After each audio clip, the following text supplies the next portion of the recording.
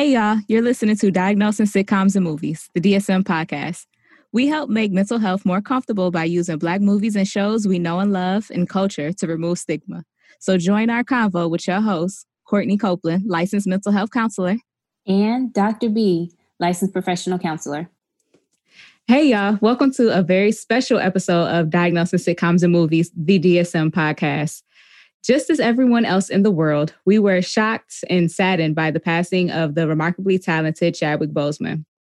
I'm even hesitant to refer to him as just an actor because he was much more and an all-around phenomenal man, a beautiful Black man. We want to use the show, this episode specifically, to honor him and pay tribute to his legacy from film. So on our Instagram page, we had what was affectionately referred to as the Boseman bracket. It was basically a playoff bracket of some of his most popular films. We felt it was important to give our listeners a voice in which film we diagnosed because we as a community are impacted by this loss, and we wanted to include our little community in how we chose to big up Chadwick. And our listeners spoke loud and clear in choosing the film that they wanted from the Boseman bracket. All right, so the winner, I guess, of that challenge... That was so beautiful. I love how you rolled. The movie they chose was Black Panther. Yes. So one of our listeners said that it wasn't fair. He says, you do realize that Black Panther is like the Lakers in this year's playoffs, right? We know who's going to win. We know it's going to win. Right. Rosie, did you think that it was going to be Black Panther the whole time? I didn't even know why you wanted to do this bracket. I was like, I'm going to let you bracket.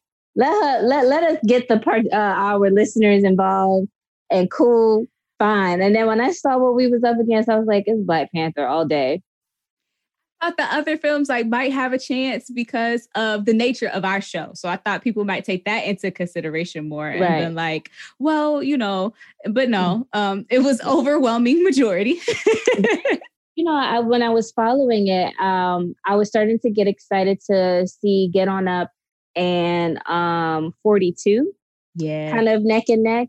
But I was worried about having to do those movies because it felt like I would be diagnosing, oh my gosh. James Brown and Jackie Robinson. I'm just terrible with names. That's why I'm here for the alley-oop. I was be like, boom, I know you're there for it. So I felt like I would have had to diagnose them, which to me, I guess, wouldn't be fair because we're looking more at the character. So although we've done it with the Temptations. Well, the Temptations is a whole nother story. Right. I'm sorry. But also, too, I think that speaks to Chadwick's ability to embody each and every single character that he plays. Like his passing... it hurt. It hurt. And it kind of brought up, it made me feel a lot of other feelings that I just hadn't had time to think about. And so once we heard about his passing, I kind of was like, well, first, motherfuck cancer. I feel like Kevin Hart's uncle, Richard Jr., you tell cancer, I'm looking for him. And when I find him, I'm going to shoot him in the face. Twice. That's how I feel about cancer right now. But aside from that, 2020 has been hard. It's been hard and it's been taking a lot of people from us in all different ways with COVID and just the losses that we've gone through this year. It kind of brought all of those feelings to the forefront for me once I really just started sitting with and processing the loss of such a figure. It hurt. I can actually remember what I was doing. I was, chilling with some friends and we were having some drinks. And I think there was already something going on that really was set. Well, obviously there was all of 2020 that was going on that we were talking about. And we were kind of in I wouldn't say a dark place, but we were talking about some things that were dark places for Black people as far as where we are with so many shootings of Black bodies by police officers. We were talking about that. And then it was breaking news. And little by little, we each looked at our phone and realized he's gone. And there was a part of me that was like, no way. Right. No. Seriously? No, let me fact check this real quick. And everywhere, it was popping up everywhere. So, and then it was like, we really was all like sad. Yes. You know, I was talking to my brother about it recently, and he said that the problem, though, with people mourning Chadwick's death, it's almost as if they correlate it with Black Panther.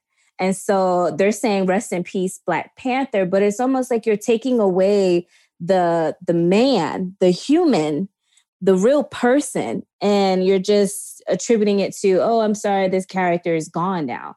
So I had mixed emotions after a while, like seeing how many people are the outpour of people saying rest in peace, Black Panther, because it's like Black Panther is a character. Like that's a comic book character that can be replaced, but we can't replace Chadwick, you know? And right. Yeah. And I hope that it was less that and more just as a culture, we were mourning, and like, that's how impactful that he was to those people. That yes, Absolutely. He was Chadwick Boseman, but he was also Black Panther and everything that represented for us. Right. I always try to, if the people were Black who said it, I always try to look at the Black people and our resiliency and the importance of culture for us. And so I'm hoping that is more of him and what he represented for us. And I will be very upset if Disney does replace. Matter of fact, we'll save that for Prognosis, because I have lots of thoughts that I want to run through with you when we get to how the saga of Black Panther will continue. But most importantly, we just wanted to, for this episode, highlight the legacy of how Chadwick Boseman will continue. Aside from Black Panther, even though our listeners basically was like, those other movies, you're right, ma'am, do right. Black Panther. Which those other movies are amazing. And I do want to do several, if not all of them, at some other time, because they are great films. We just wanted to collectively heal. This is our little bit of culture counseling by doing an episode. So shout out to the life, the legacy, salute rather, to the life, the legacy of Chadwick Boseman. Brother, I hope your transition was peaceful. Yeah, it was, I thought I would be a lot more emotional. At the beginning, I was emotional. Especially when he was doing his first challenge. I was just like, oh my God. Yeah, I felt myself tearing up a little bit. But it was just so nice to see his face on the screen. So, yes. You know, I kind of got that pride again, that same pride that I had when I first watched it.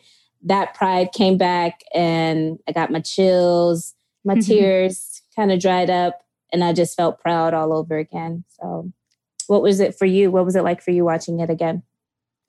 I had lots of moments. And so a plethora of emotions. I feel like I see more, I appreciate more this movie each time I watch it. Because the very first time I watched it, don't tell anyone, but I went to the movies twice to see this. You're not alone. Yeah, no, and I didn't want to sound like a nerd to the people that I went with, so that the people who I went with don't know that I had seen it twice. And because I didn't want them to be like, you saw it without me, and then I also didn't want to feel like a nerd who went to the movies to see it twice. But each time I watch it, especially now that I have Disney Plus and I can watch it on demand whenever I feel like it, I definitely get something different from it each time. So it was awesome. The only hard part for me, there were two parts. Hardest part though was when he first walked onto the ancestral plane after the first challenge, and he had on the all white, and I was like, oh, this is how he's meeting Jesus right now.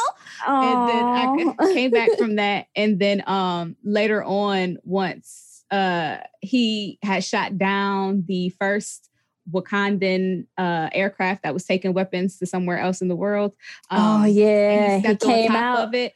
It was like on field, and they said he lives. I said he will live forever.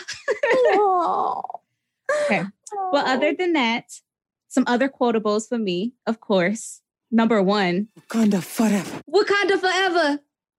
Yes. Wakanda forever. Aside from that, what are some of your other quotables? I have more, but I want you to go first.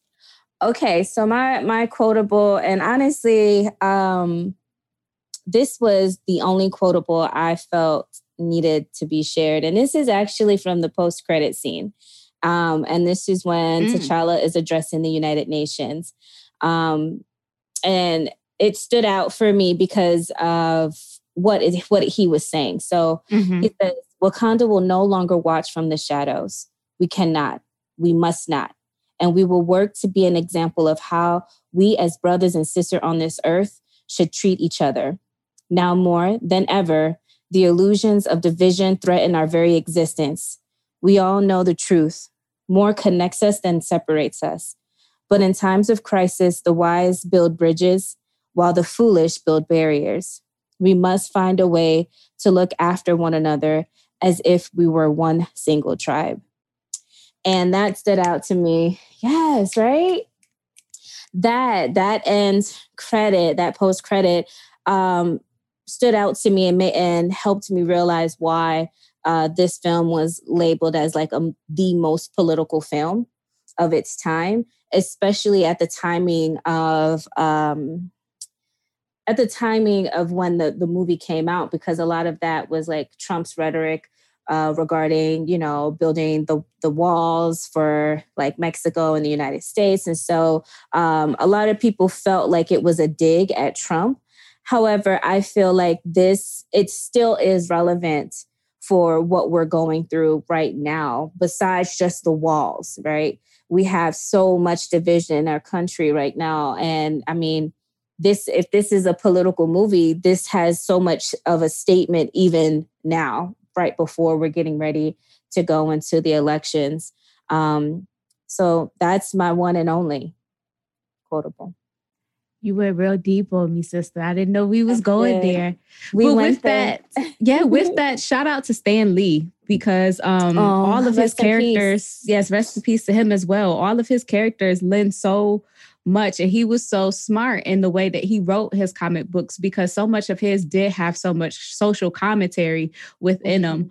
And shout out to all of my fellow Black nerds who know a little bit, if not a lot of bit, about comic books before the Marvel movies started coming out, and really knowing like how much of our stories he was willing to tell back in the time when it wasn't popular.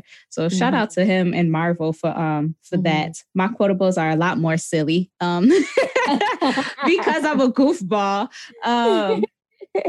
I think one of mine was when they brought back Agent Ross, and she said, "Oh, look, another broken white boy for us to fix. This will be fun." I said, "Wait a minute, Shuri. How many broken white men have just been placed in your lab?"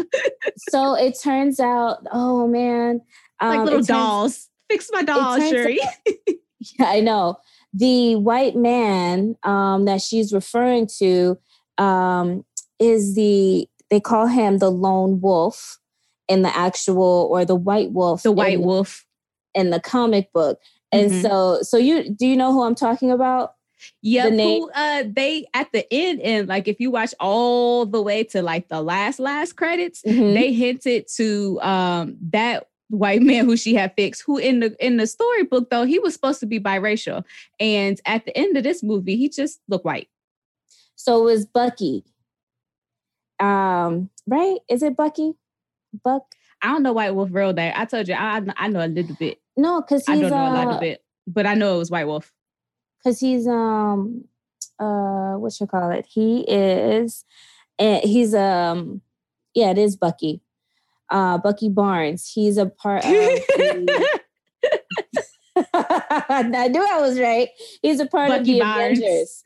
Bucky Barnes. He's part of Marvel Avengers. And so she's referring to him being another white boy we fixed. And I was like, oh, snap, I get it now. I get the inside joke. Okay, anyway, go ahead. But yes, and then also when M'Baku was like, if you say another word, I will feed you to my children. One more word, and I will feed you to my children. So then he just started, he was cracking himself up. We are vegetarians. I'm kidding. We are vegetarians.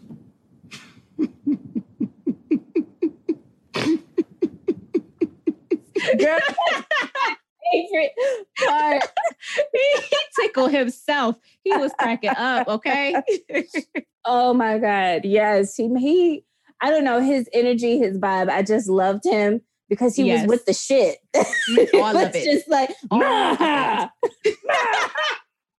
what does this sound? Obnoxious, which is what I love about him. I think I just love obnoxious people. It's what I love.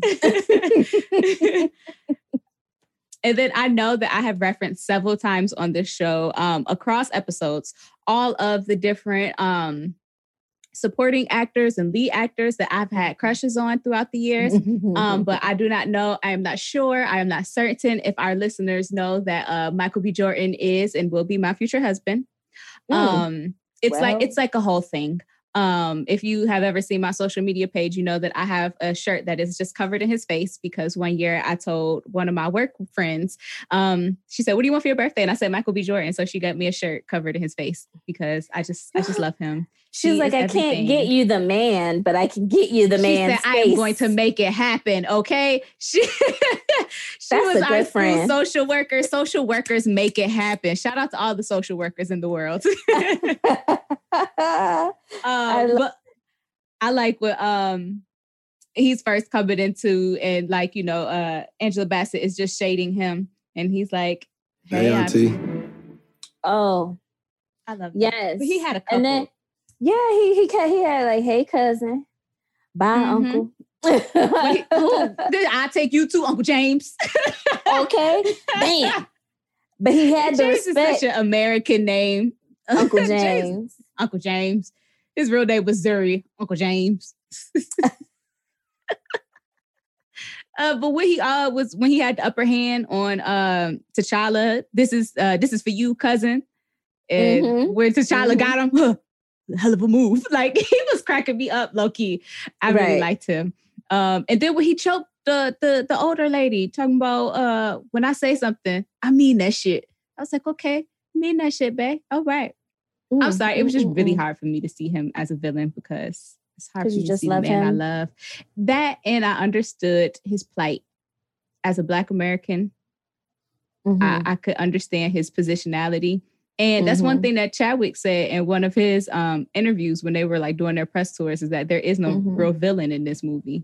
And so that really stuck out to me. And then, of course, the most famous thing that my husband, Eric Killmonger, also known as Michael B. Jordan, said, bury me in the ocean with my ancestors that jumped from the ships. Because they knew death was better than bondage. Girl, then he took the knife out himself. He just... Right. Gangster. Wow. Like Bishop said from our earlier episodes, you gotta go out. That's how you go out. The motherfucker took his destiny in his own. And that's how it all connects. Yes. So, as we said, we're talking about the wonderful Marvel movie Black Panther that is based on basically millions of years ago. A comet of vibranium hit Africa. The 5 tribes that inhabited that land called it Wakanda, and the Black Panther was the protector of Wakanda. And then we now have people who are challenging the throne. Vibranium has been stolen. Things are going awry. And the movie ensues. Did you enjoy watching it again? I did enjoy watching it again. And of course, I was trying to see like how many of the characters I could diagnose, because it's like, do you go through and diagnose the entire movie, or do you just diagnose the main characters in this sense? And it was hard. It was hard to diagnose everyone else because it was so much information given to us for T'Challa and Killmonger.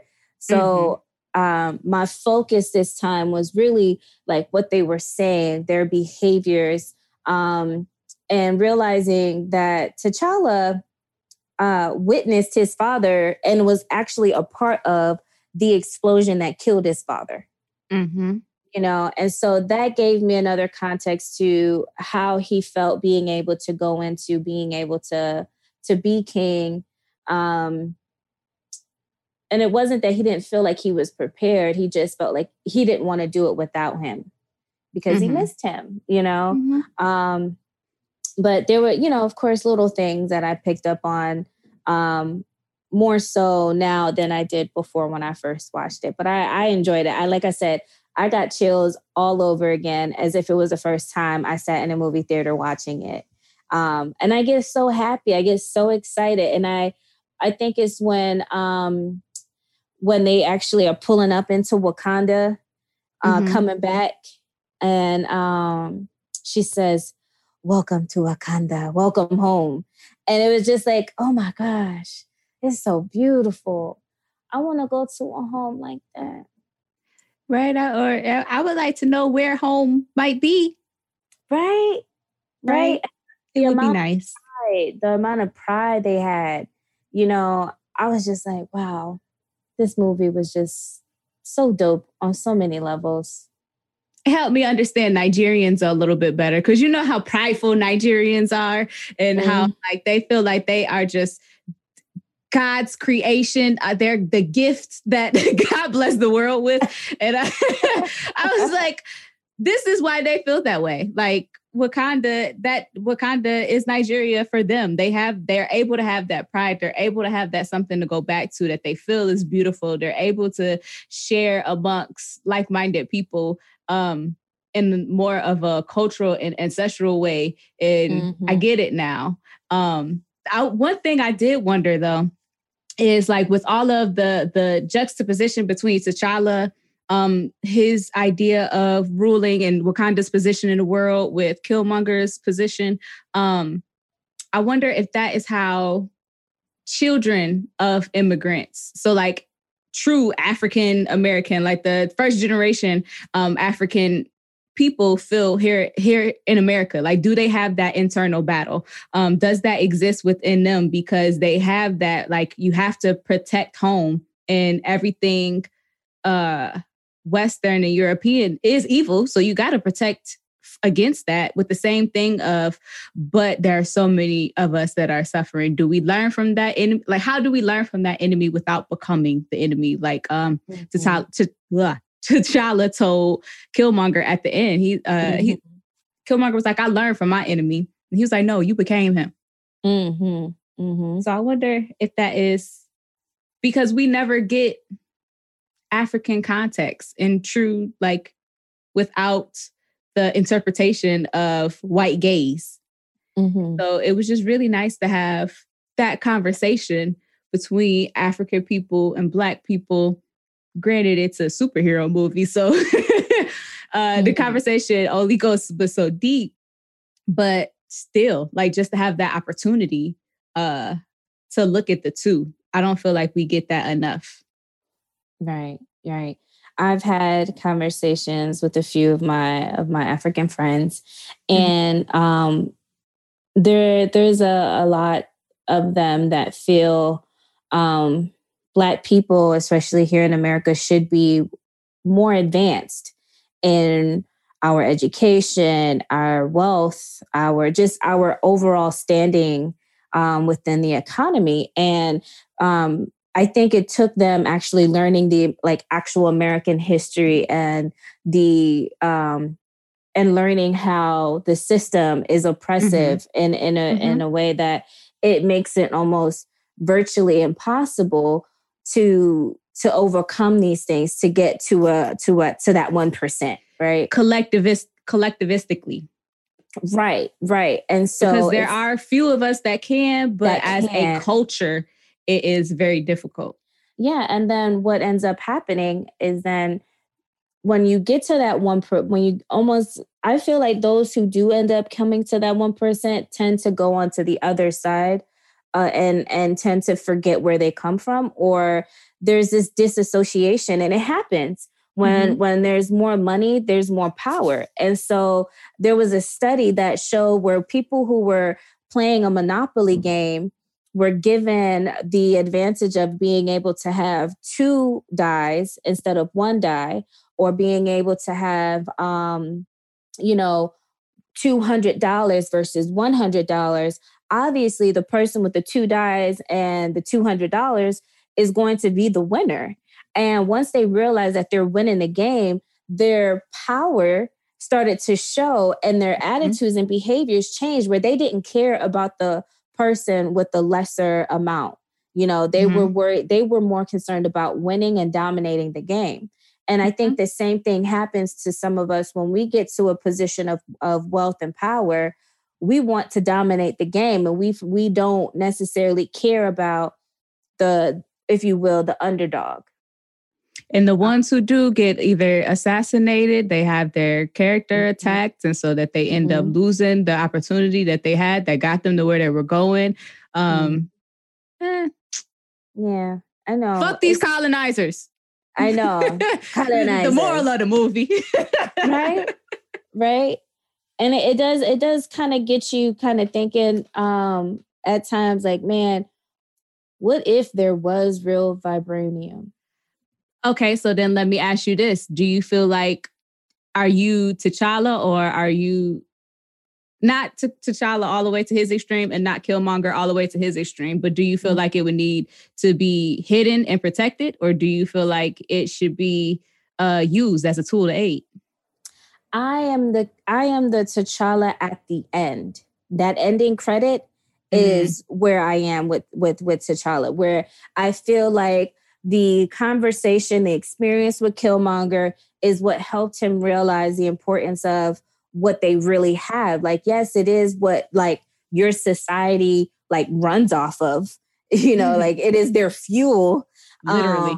Right. But, to Killmonger's point of using it to make sure that, other cultures that are of African or, Black descent, if that's even a thing, to be able to have access to it, because we are being slaughtered by white men. Literally. And that to me is what is frustrating, because like, had we had vibranium and sold in our clothes, we don't have to be afraid of being shot down by the police. We just let that shit bounce. I feel like at this point, I feel like it's more realistic for me to have vibranium sewn into my clothes than it is for white people to stop being evil. Racist white people to stop being evil. I'm just saying, man. I feel like it's more attainable almost, because at this point, like with the state of the country, and we're seeing how people feeling real bold again to just be evil in its ugliest sense. I don't know how you change that.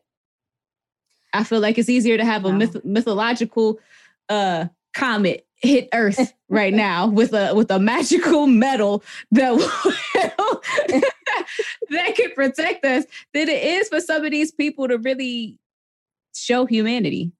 And then to the earlier version of T'Challa, who was wanting to protect it, I see his point where it's like, okay, Black people are sewing this vibranium into their clothes and we can't shoot them dead. We need it so that we can create weapons to still destroy them. So either way, it was like, damned if you do, damned if you don't. It's going to end up in someone's hands. The same thing is like the case of having guns, in my opinion. It's like, yes, guns in the right hand can protect people. It can, it can be used for hunting. Yep, those are great things that guns can be used for. But it can also be used for trade, for children and women on the sex trafficking market. It can be used, to kill innocent Black people in their homes. So it's like, yes, it's a great thing to have, but then it's like in the wrong hands, it can kill millions of people. And I think too that at the beginning of the movie, T'Challa was really, he was he hadn't taken his own position yet. He was still in his development of what a king is. And he was kind of like, I don't know why for a second, it made me think about like his development in his father. He basically was trying to follow the footsteps of his father. And it made me think, remember when Mufasa had the big footprint and then Simba tried to step his little footprint into it? It made me think about that at first, because he was really just doing and trying to be a good king like his father was. But then he realized that his father had made bad choices and wasn't doing everything right. And he couldn't continue to be a king in the way that his ancestors had been. And that's why when they were calling him home, he was like, no, I can't stay here with y'all. I got to go fight and I got to go help my people. But I think that's also a little bit of foreshadowing when his father told him that basically you're a good man and it's hard for a good man to be king. Right. And it's hard for good men and women to be leaders. Mm-hmm. And so, and again, I take it back to this political place where we are in our society, because this, again, it was rated the most political movie from Marvel. And it makes sense because a lot of these sayings and these things apply so much to our political system that while we do have some good people who have good intentions in office, they end up having to go into a corrupt system. So they're good and compromise their values. Exactly. And so I get so sad for some politicians, especially Lori Lightfoot, Mayor Lori Lightfoot here, where it's like, this woman is trying her best to make sure that she's doing what she can for Black people. Not everything that Black people want and need are going to come out of her being in office. And I know it's a sad thing or a harsh realization for a lot of people, but it's like, there's still a white agenda. And I'm just happy to have a Black person that has a seat at the table at this point. And for me, honestly, I think it's time for more Black people, Black and brown people to have seats at this table, and for young people to have seats at this table now, because something needs to change. I definitely agree with you. I think we expect whenever we get our one, we expect them to fix everything that is wrong with our with Black society, or all of the things that have been used to oppress us. And that's not fair. Right. And they can't do their job and do that all at the same. Like it's nearly impossible. We are talking about centuries of systemic oppression, and you want this one person to fix it within their short term of whatever position they are in by themselves. So it's just important for all of us to continue to be empowered, continue to find ways to, like you said, have that seat at the table, support those who are in positions so that we can get more things done I have a friend who says she feels like we're spreading ourselves too thin right now, and that we need to kind of narrow what it is that we want so that we can get more stuff done. Sometimes I can agree with that, but sometimes I'm like, it's just so much. We need everybody fighting on every front, and we can chip away at things as we get there. But I think the biggest thing is that we have to go out and vote. And I'm talking to myself. So one of the things that I've learned recently was that even as a doctor, in counseling education, I don't have an understanding of our political system.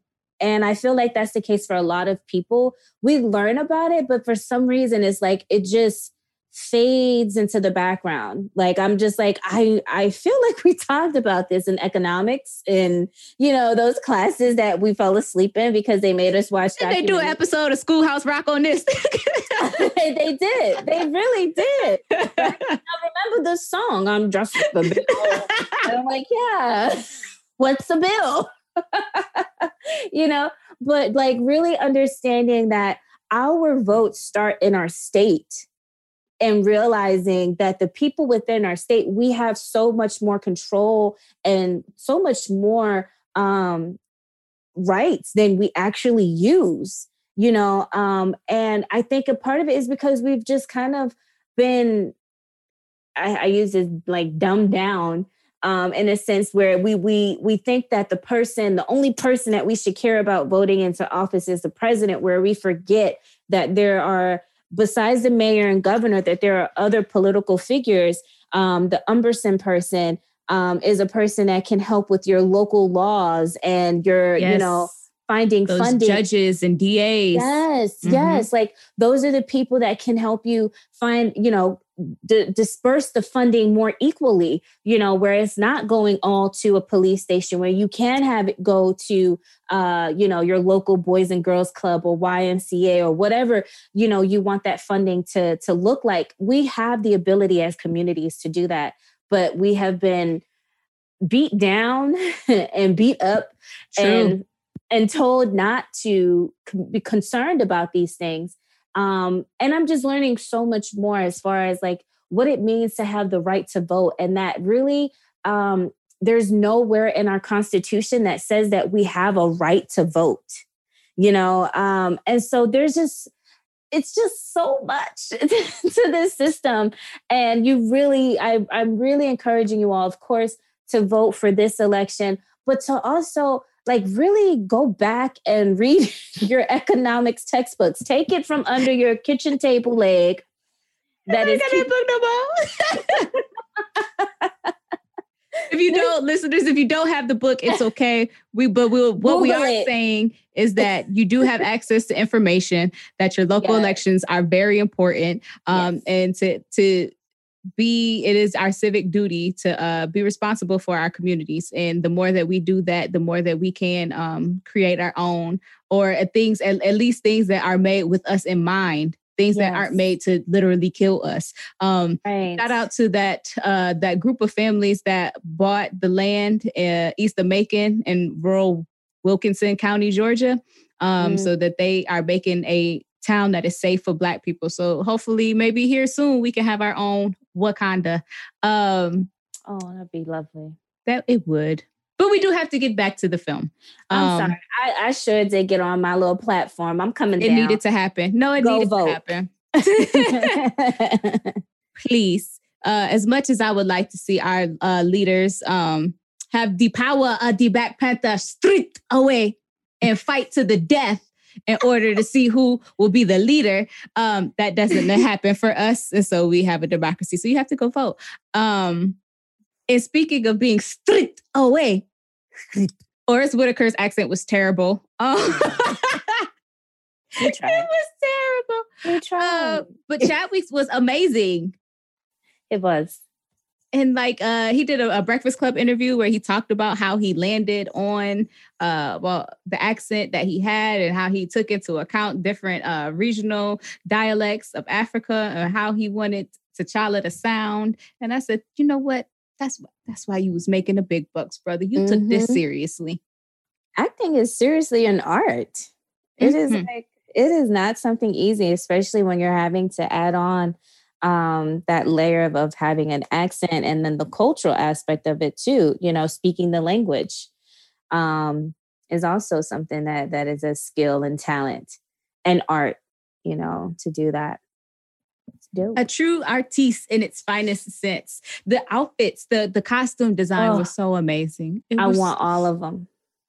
I want all that. I want Queen Mada's hat. Girl, yes. I want all of her crowns. They were all beautiful. Yes. And then, of course, I just love that mask that Killmonger stole. Yes. I want that in my house. I want to wear it around the house. I mean, when I married Michael B. Jordan, I'm sure he has a replica. So I'll invite you over and, you could wear it for game night, Oh, okay. That. Don't you do me. Don't you do it. Okay. Thank you. Okay, so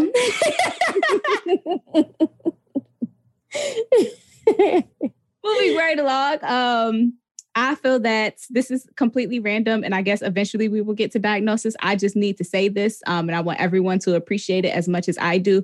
Lupita Nyong'o has the best legs in the game. Her legs. When she took off that shoe and beat the man in the face with it, I was like, oh my gosh, look at her calf muscles. Hashtag goals. I started doing calf races right then. Like I did you? Gotta get it right. Wow. Okay. Well, I mean, I can't say nothing. I started doing push-ups after I saw Angela Bassett's shoulders. So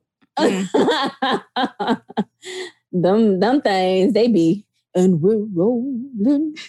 Rolling.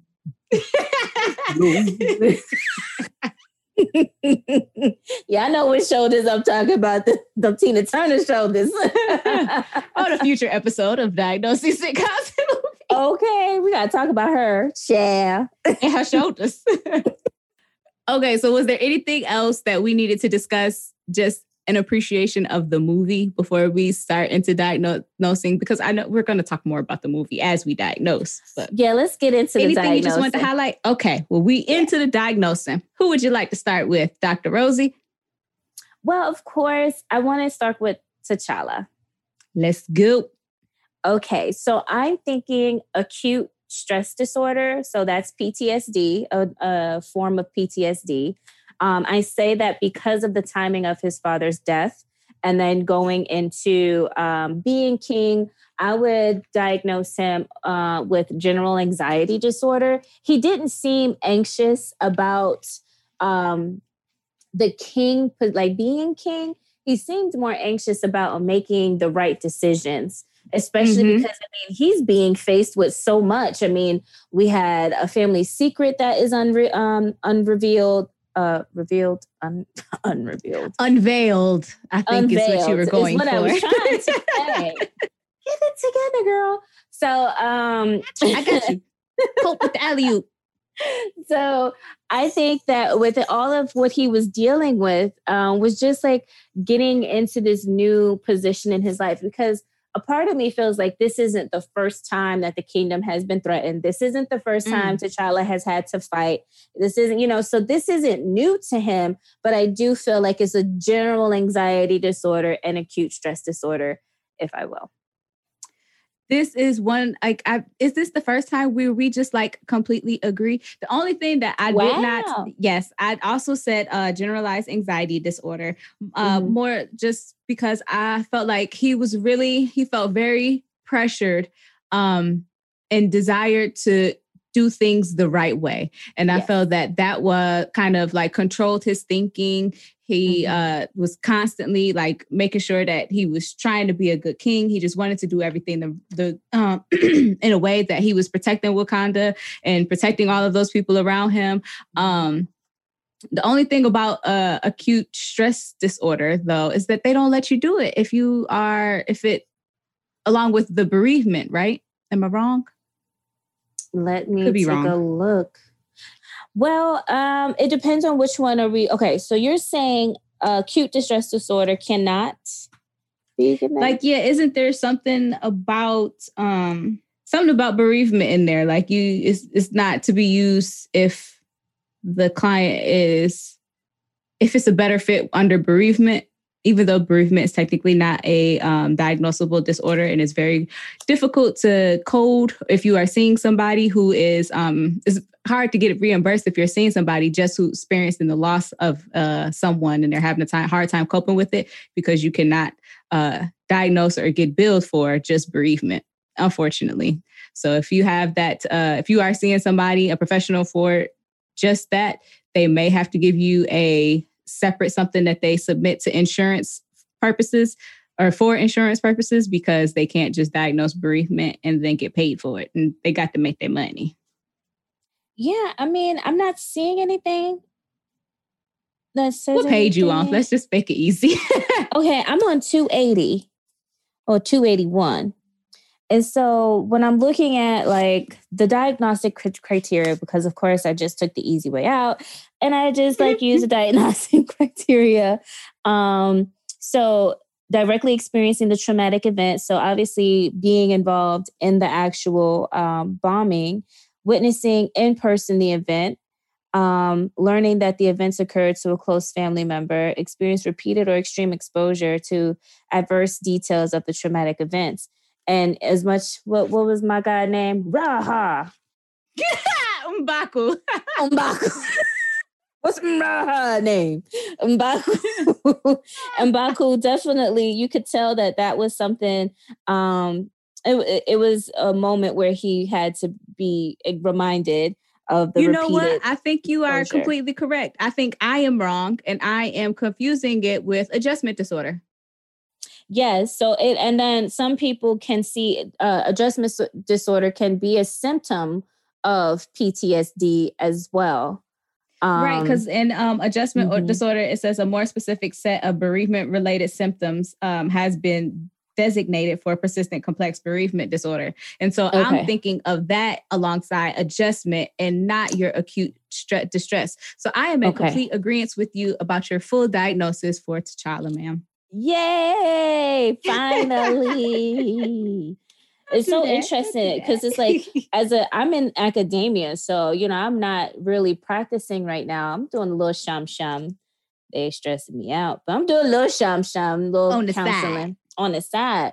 But I it makes me think like the difference between actually academia and practice. I talk about that a lot with my students, that what we teach in textbook isn't necessarily what goes into application when you're practicing. It sounds good, but in theory, doesn't always apply.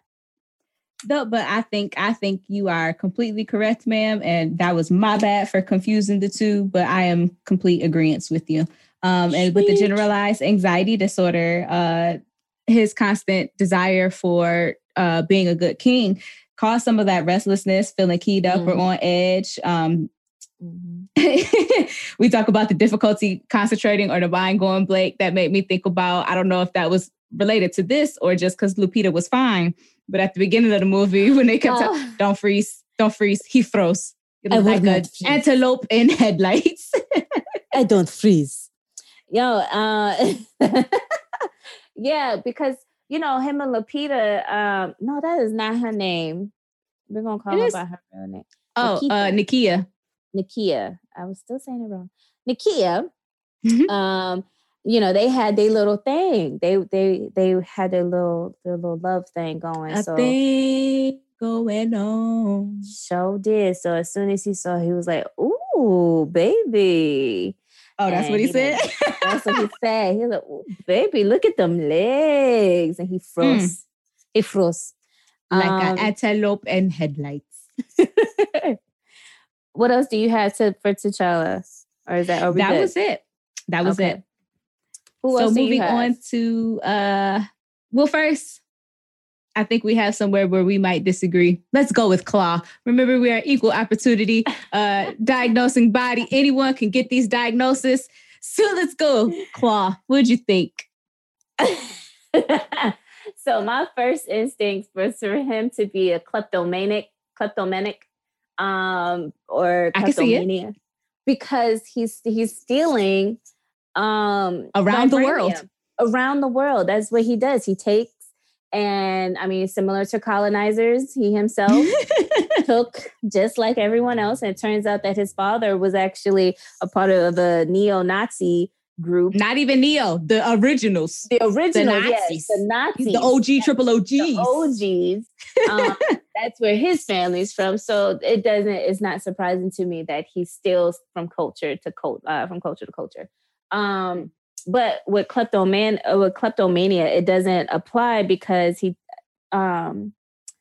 doesn't have the need to really do it. He doesn't really get that much gratification out of it. We don't know if he's compulsed. He might be compulsed to do it. I don't feel like say that, but I guess we can't just make stuff up, huh? Right. But I just really don't feel like I get that from him. Okay. So I couldn't do that. I would put him under some type of behavioral disorder. I don't know. What do you have? I didn't really give Claw because I don't know much about Claw. Right. And so this is just my guessings from the little bit that I know from the comic books, coupled with, even though the movie is very different from the comic books, they did take some key things from it, but it is very different. But just looking at Claw's previous storyline, along with what we know about him now, I would say that I would diagnose him as bipolar 1. in a current manic episode. I just want him to be bipolar. He that is mania. Child, that is mania. Is it? I don't know. I feel like it is. So some of the criteria are a distinct period of abnormally and persistently elevated, expansive or irritable mood, and abnormally, persistently increasing goal-directed activity or energy lasting at least 1 week, present most of the day, nearly every day.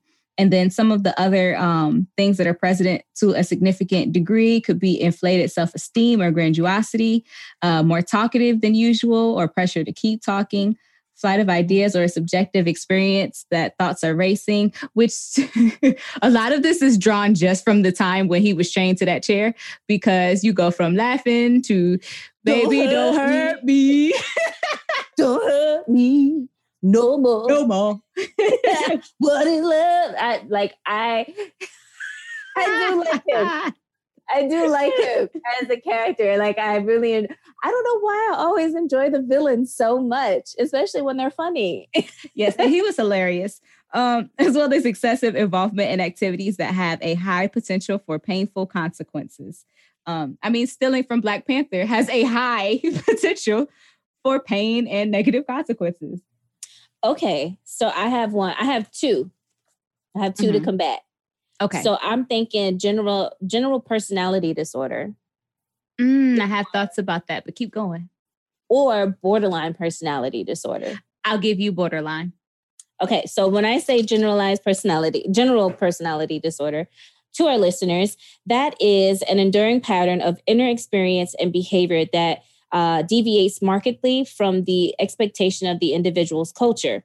This pattern is manifest in 2 or more of the following areas. 1 is cognition, ways of perceiving and interpreting self, other people, and events. Affectivity, the range, intensity, and liability and appropriateness of emotional response. Interpersonal functioning, and impulse control. And so I think about that as far as cognition and perceiving and interpreting self. His interpretation of vibranium not being something that the Wakanda people are worthy of having. And then he did say, you savages didn't deserve it. And then the range of intensity and liability. So the affectivity, the emotional response, he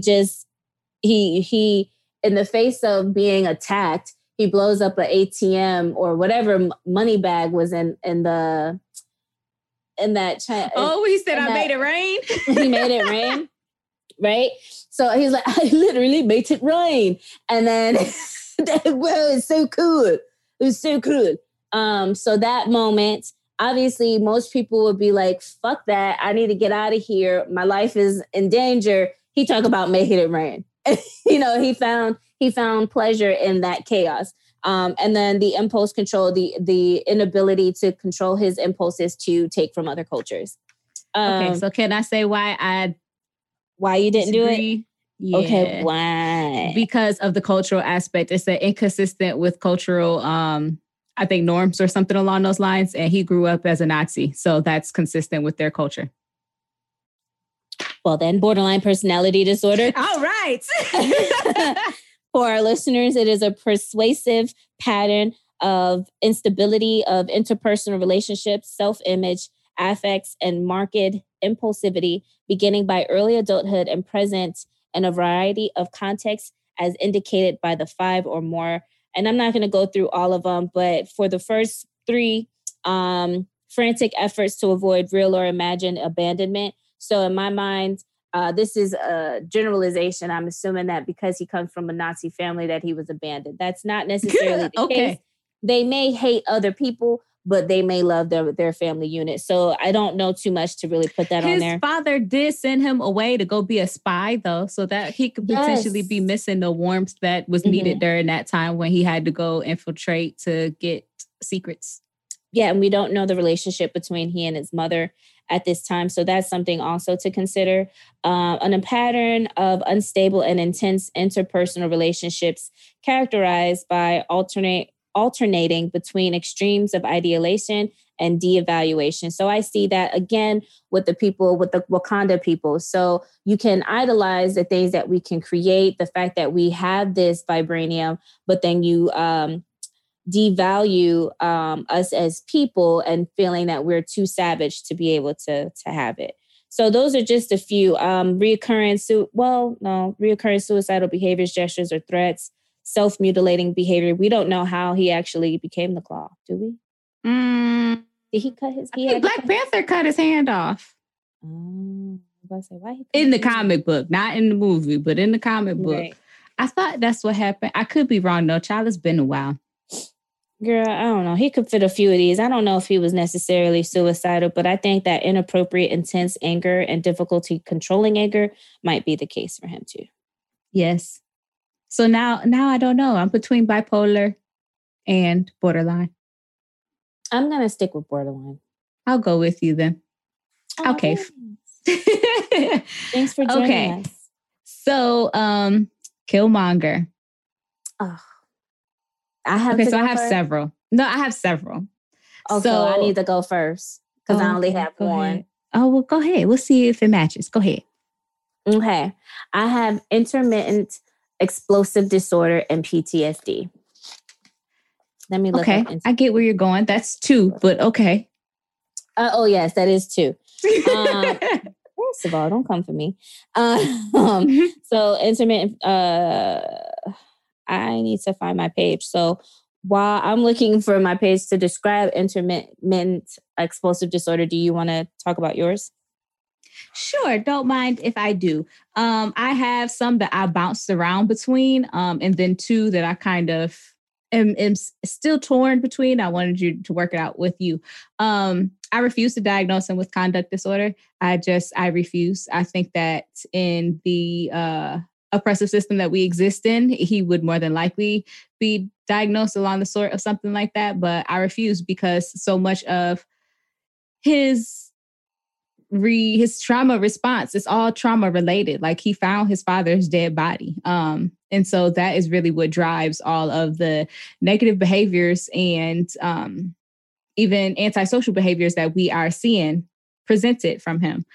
So I bounced between the generalized personality disorder, which you just described for Claw, and the disruptive mood deregulation disorder. I knew I was going to mess that word up, but I didn't do it as bad as I thought I was. So for the disruptive mood dysregulation disorder, there we go, much better. That includes severe recurrent temper outbursts manifested verbally and behaviorally that are grossly out of proportion. The temper outbursts are inconsistent with developmental level. They occur multiple times throughout the week, persistently irritable or angry for more than 12 months and in multiple settings. Yes. Okay. All right. So my intermittent explosive disorder, talk about struggling with a word. Intermittent. I want to pronounce all the T's. So their description or diagnosis criteria says recurrent behavior outbursts representing a failure to control aggressive impulses as manifested by either of the following: verbal aggression, and that's temper tantrum, tirades, verbal arguments, or fights. And then the magnitude of aggressiveness. And that makes me think about how he choked that woman who was tending to the vibranium field. When I say something, I mean that shit. Right. Exactly. And her feet were all the way off the ground. And then, which is funny because he's not really that tall. Right. Like, we know y'all made that Maybe up. She was short. Nah, that was made up. The recurrent aggressive outbursts are not better explained by another mental disorder. So I don't know. Like, and now that you bring this up, I think that these types of disruptive and impulse control or conduct disorders are usually labeled on Black boys who may have other mental health disorders that may not have been otherwise known. So when I'm reading that, I often think that these disorders are the symptoms of a larger problem as opposed to the actual problem. Yeah, I hate to say this, oh man, but if it were of a person from a different race, maybe I would consider it a little bit more. But now that I'm thinking about it, I'm like, okay, maybe I agree with you. And so I'm thinking now that we've talked and you outlined general personality disorder so well, I'm thinking that's what I'm leaning towards more for Eric Killmonger is the general personality disorder. What do you think? General, I can see that. So with the onset of trauma or traumatic event? I think theirs was just either adolescence or childhood. I could be wrong. Let me see. It doesn't necessarily describe an onset, but personality disorders, we know we can't fully diagnose until that person is at least 18 years of age anyway. So, but he talked about how it was all leading up so that he could kill T'Challa. He said, I trained, I lied, I killed, all to get here, all so I could do this. So yeah, I'm feeling the general personality disorder. And then can I tell you one that we didn't talk about before, but I thought about real heavily? What? And so I almost, and now even as I continue to think about it, I still am considering it. Okay. What is it? Thinking about diagnosing Okoye. She was the general. Yeah. Mm-hmm. Okay, tell me. And I thought about diagnosing her as obsessive compulsive personality disorder. Okay, and do tell. I say that because it is a pervasive pattern or preoccupation with orderliness, perfectionism, and mental interpersonal control at the expense of flexibility, openness, and efficiency, beginning by early adulthood and present in a variety of contexts. Preoccupied with details, rules, lists, order, organization, or schedules, shows perfectionism that can potentially interfere with tasks. Exceedingly devoted to work and productivity to the exclusion of leisure activities and friendships. He said, "Would you kill me, my love?" She said, "For Wakanda." Yes. Nigga, please. I mean, she didn't really say that, but in my mind, okay. Is over-conscientious, scrupulous, and inflexible about matters of morality, ethics, or values.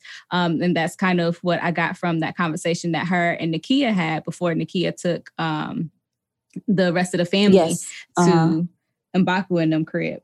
But what I think is holding me up is that it says not accounted for by cultural or religious identification. And I'm feeling like a part of the Wakandan culture is like that she had a role that she had to fill in her position.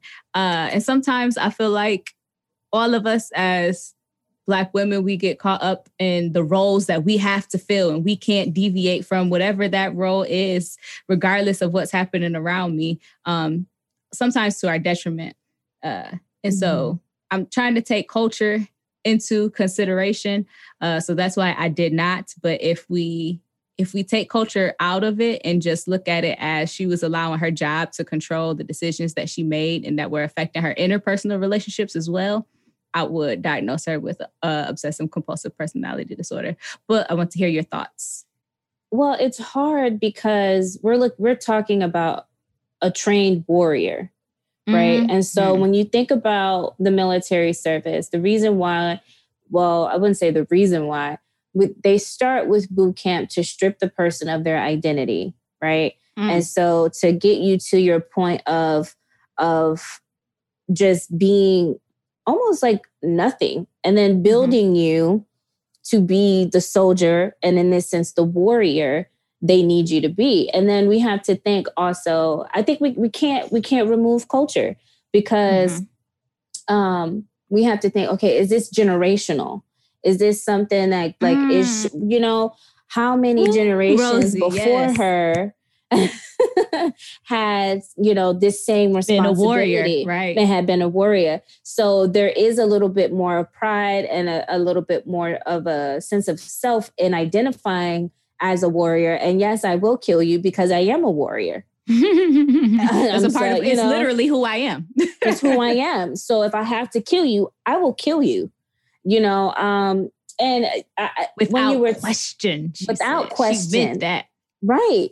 And so it's like when I think about that, is there something in my life right now that I'm like, I have to kill Evan?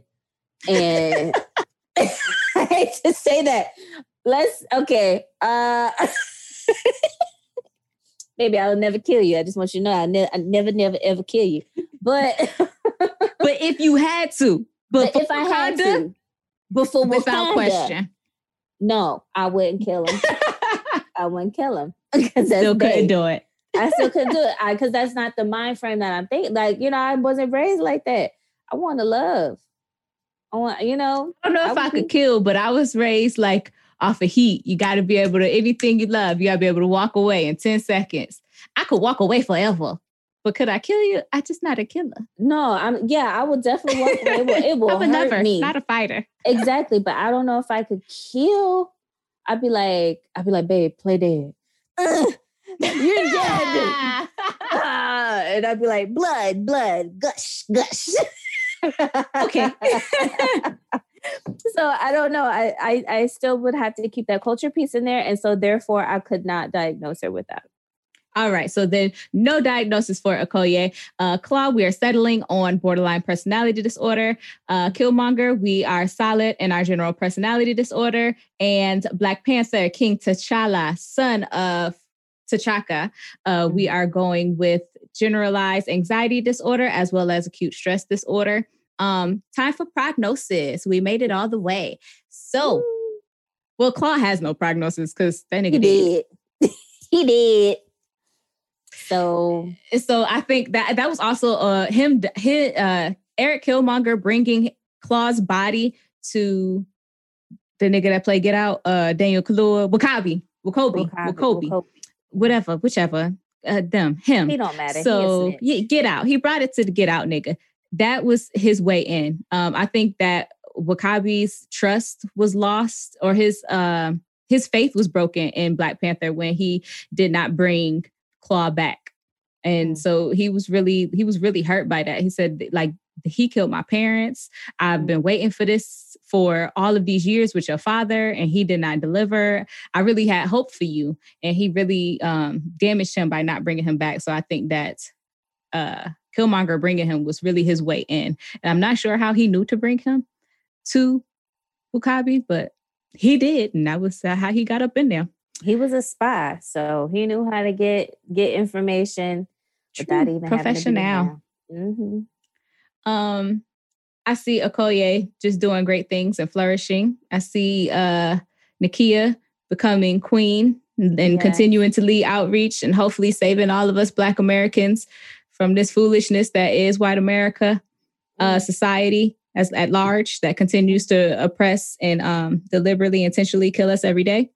I see Shuri already in my mind is a genius. And so she's just going to continue to produce more incredible things. She's the one who came up with TikTok.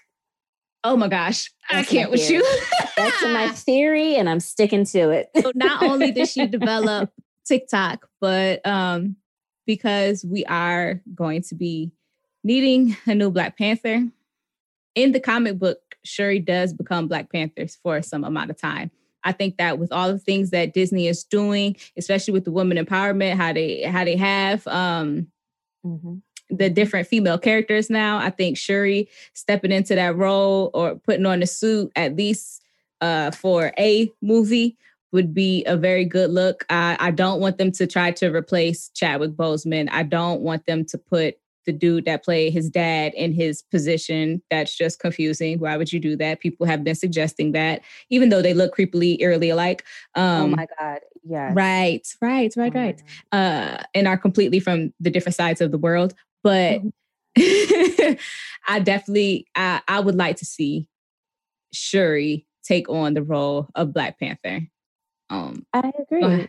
I think that would be great. But one thing that Chadwick said in an interview with E! News, like it's a credible source or whatever, but it's a direct quote. I hope they wouldn't lie. I hope, right? Because it's coming from him in the interview. He said that Black Panther was meant to be a standalone film. And so with that, and also just him having knowledge about his sickness and not sharing it, I think it would be okay to let it rest with him. No. I think so. I don't think we need to continue with him, with Chadwick's image in there. We can move on to another. And that's fine. That's damn fine. All that shit. No. Disney, I hope you are not listening. But it gives the thoughts and ideas expressed by Dr. Rosie. No. We must continue on. It gives Shuri a real pathway to then go on and create series with her potentially. But I think that Black Panther with Chadwick is a standalone. It needs to be kept in a nice protective space, and we move on to the next film. Brian Coogler, I hope you are not in agreement. You sure or Joe Robert Cole, I hope that you use your magnificent writing ability. And as we continue with the prognosis, I hope that if Killmonger does not come back, if we don't resuscitate him. What he gonna do? He gonna put his head back on? Shh. His head is not off. He got stabbed in the lung. Eric Killmonger brought his head. He threw the head on the ground. Remember? He threw the Did head. I say Claw come back? I didn't mean Claw. That's what I said? I thought that's what you said. I'm sorry. I didn't mean that. I want if Eric Killmonger, I want Killmonger if he potentially comes back. Sorry.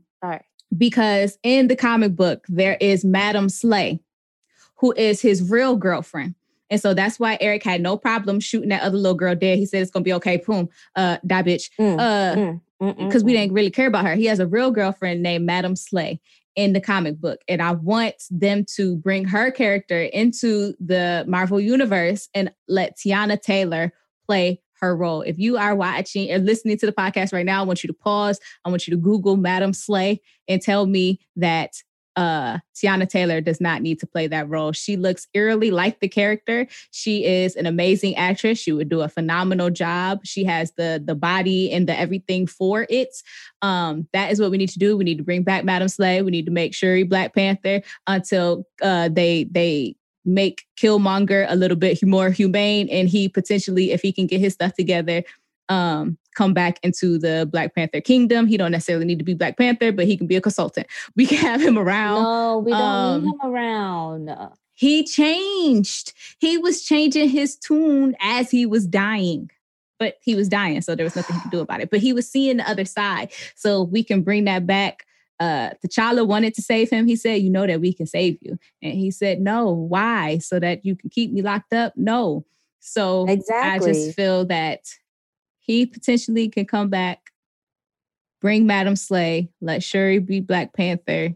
Prognosis. Well, I will say Tiana Taylor does have the mouthpiece similar to Madam Slay. The whole bone structure and everything. Yes. However, as far as the figure, honey, let me go ahead and audition for Madam Slay. I can do it. I mean, there's nothing wrong with an audition. Anyone can audition for the role. I certainly will.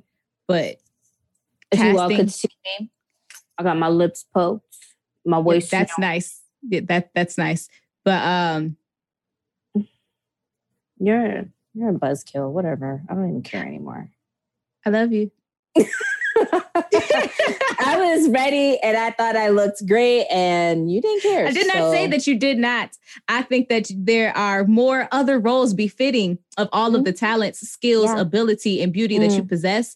And I think this character might not have the depth that you could bring to it. And I think that Tiana Taylor needs to go ahead and take that role. With all that being said, was there anything else that we needed to address about Black Panther? No, I just want y'all to really realize, like, it is our time to vote. You know what I'm saying? That this system is way too divided. Our country is way too divided, and we need something to bring us back together. So hoping that this Black Panther film reminds you all just how important it is to be involved in your politics. That's it. Okay, with that said, if you would like to support the show to help us get more content out to you all, you can follow the Support the Show link on our website and become a Patreon member or donate on our Cash App at $the DSM Podcast. Now, we're happy to get the kind of money that jingles, but we would rather get the kind that folds. And as always, be sure to subscribe to our show wherever you get podcasts and leave us a comment because we're counselors and we actually care what you have to say. Until next time, peace. Okay, bye. Make sure you go vote now. Wakanda forever!